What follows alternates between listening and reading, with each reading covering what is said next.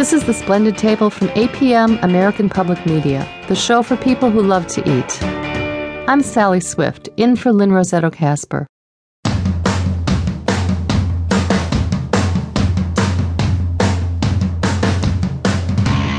When J. Kenji Lopez-Alt was in the 4th grade, he was given an assignment to write a book about himself. What would he become? His answer: married at 24, kids at 26, PhD at 29, and find the cure for cancer, and then be awarded the Nobel Prize.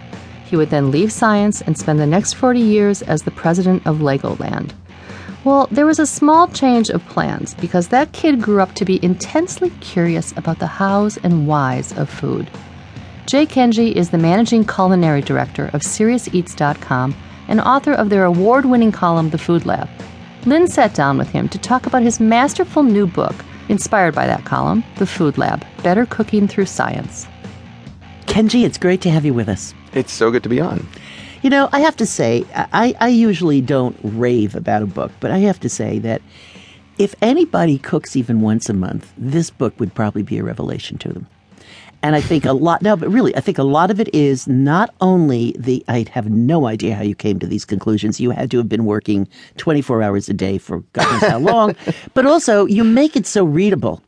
Because often when you get into food science, you know, your eyes roll back. Right. I mean, I gather this is purposeful.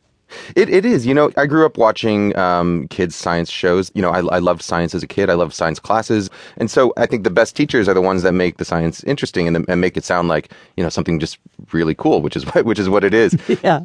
How do you work? Because you do exhaustive tests to come to conclusions that often go against everything we've ever been told. I mean, how do you work? How do you go through the process? I work mostly from the hours of midnight to 4 a.m. in my underwear. And that's a nice detail. I like that.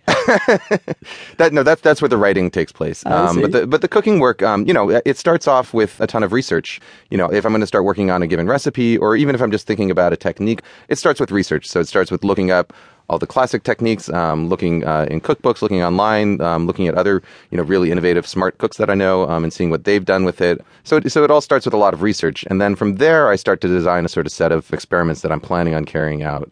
You know, but really just keeping in mind the end goal. The end goal is to make food better, more efficient, always with the constraint that these are recipes designed for normal, everyday people who are not going to be buying really fancy equipment or going to specialty markets to find, you know, exotic ingredients. And then from there, you know, you just poke and prod and experiment.